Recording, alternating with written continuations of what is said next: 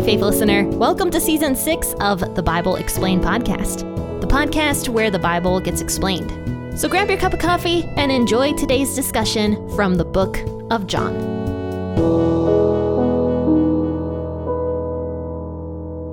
Alrighty, guys. Well, we are in John chapter 19 today, verses 16 through 24.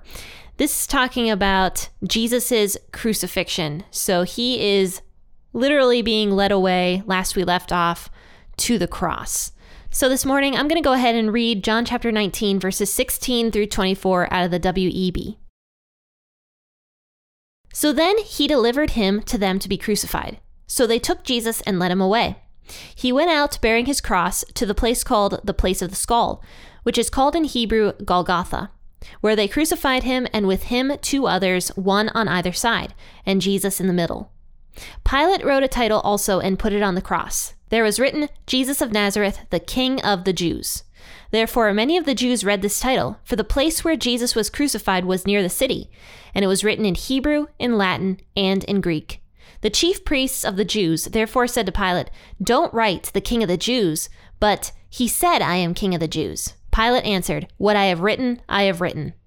Then the soldiers, when they had crucified Jesus, took his garments and made 4 parts, to every soldier a part, and also the coat. Now the coat was without seam, woven from the top throughout. Then they said to one another, "Let's not tear it, but let's cast lots for it to decide whose it'll be," that the scripture might be fulfilled, which says, "They parted my garments among them.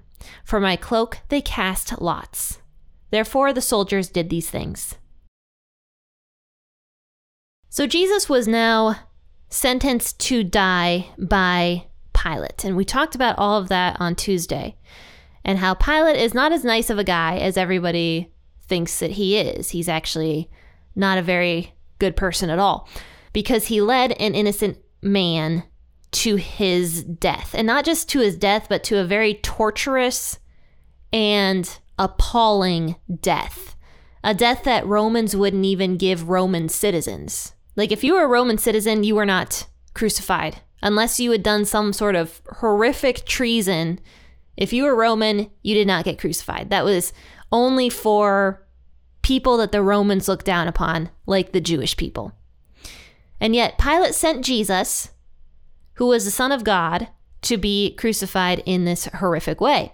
And the worst part about that is the fact that Pilate was beginning to believe that Jesus was in fact the Son of God, or at least starting to think that there was something different about Jesus, and yet he still caved to the populace and sent Jesus to his death. So they took Jesus and led him away. He went out bearing his cross to the place called Golgotha. So Jesus would have had to carry his cross beam to this place called Golgotha. And you have to think about how strong Jesus was physically. Because don't forget, Jesus had just been whipped and beaten by the Romans, and he would have had a lot of blood loss at this point in time. And he would have had a lot of open sores and open wounds that were possibly still very bloody. So imagine carrying a heavy, probably 80-pound beam on your shoulders while having open wounds all over your back. So Jesus was a very strong person. We know that because of this. However, we do know also from other gospel accounts that Jesus was giving out physically after a while, and they had another guy from the crowd carry Jesus's cross beam with Jesus at that point in time, because Jesus was becoming very weak. So anyway, Jesus goes to this place called the place of the skull, in other words, Golgotha. And they crucified him there, along with 2 others, one on either side and Jesus in the middle.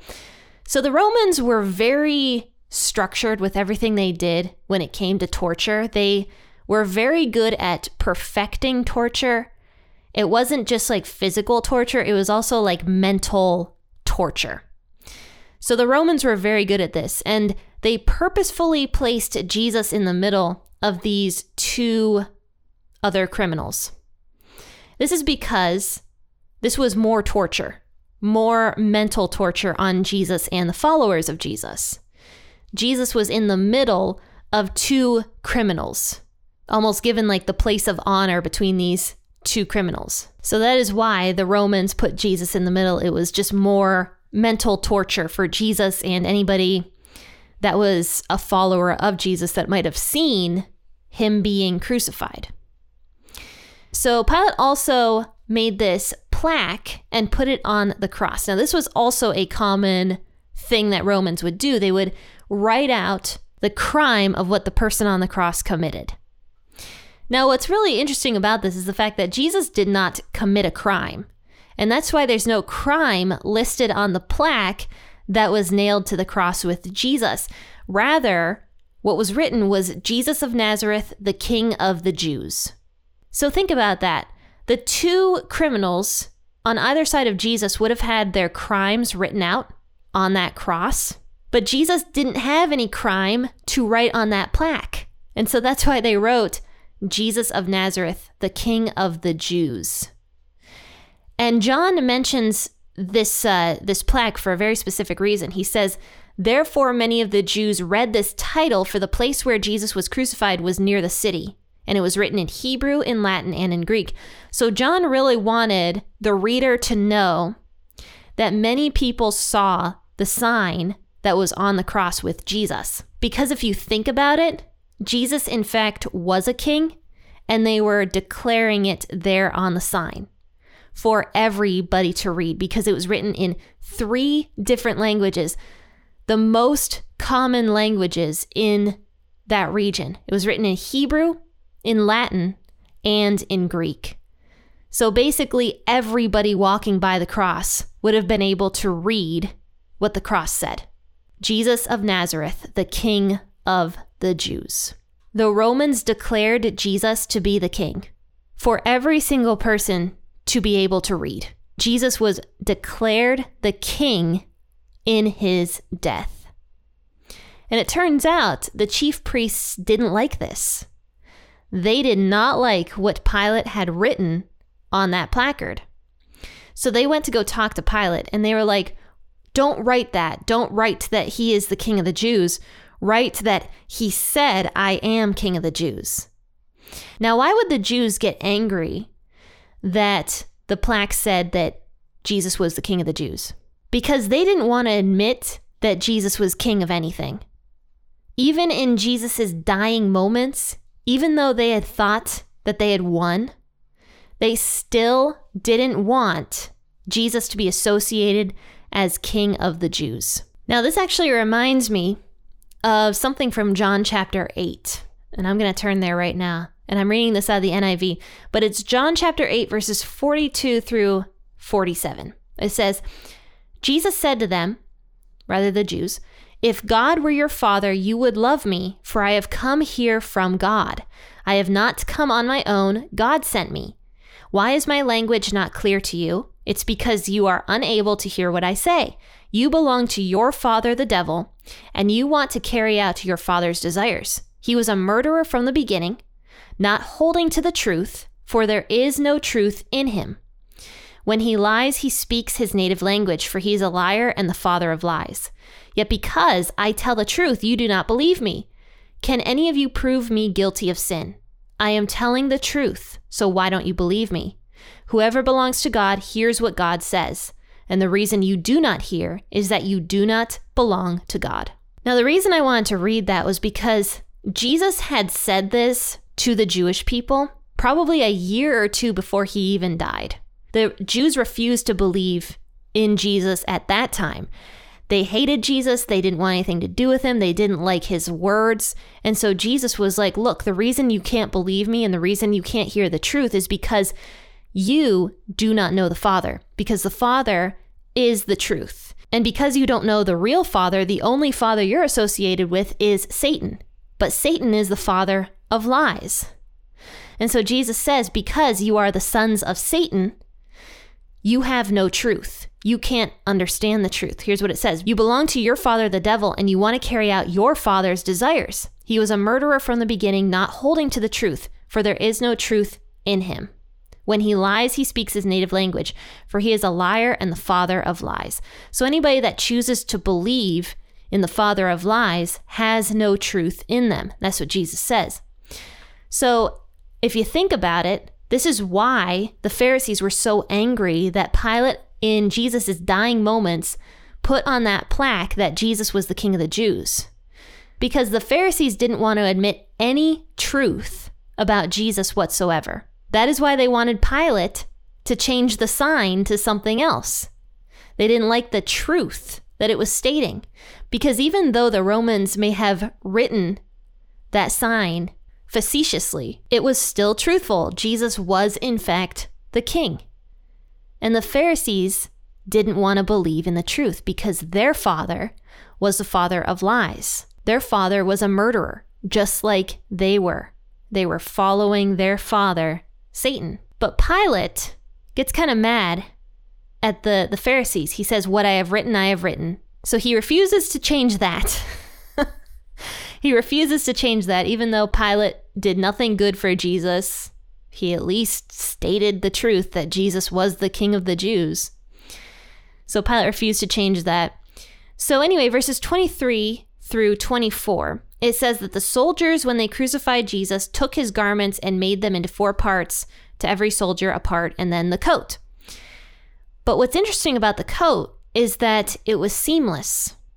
It was woven from the top throughout. We actually know that the high priest was supposed to wear a seamless coat as well.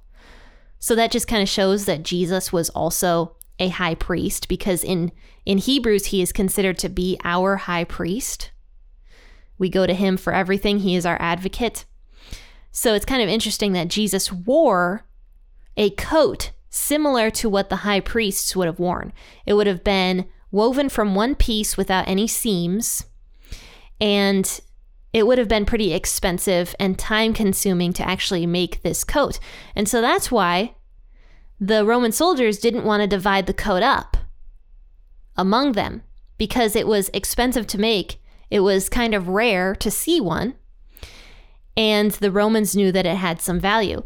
And so that's why they decided to cast lots for it, so that they could play a game and gamble to see which person would win the coat. John says that this is because the scripture was going to be fulfilled that said, "They parted my garments among them, for my cloak they cast lots." And so therefore the soldiers did these things. So the soldiers had no clue they were fulfilling a prophecy. They had absolutely no clue whatsoever. And yet they fulfilled the prophecy from Psalm 22. And what's so interesting about Psalm 22 is the fact that it's the same exact psalm that Jesus stated on the cross when he said, my God, why have you forsaken me?" It's from the same psalm. So I decided to read Psalm 22 for more context. And it's just so interesting because the entire psalm actually is a prophecy of Jesus on the cross. But the part I actually want to focus on the most is verses 16 through 18 of Psalm chapter 22. It says, "For the dogs have surrounded me, a company of evildoers have enclosed me. They have pierced my hands and my feet. I can count all of my bones.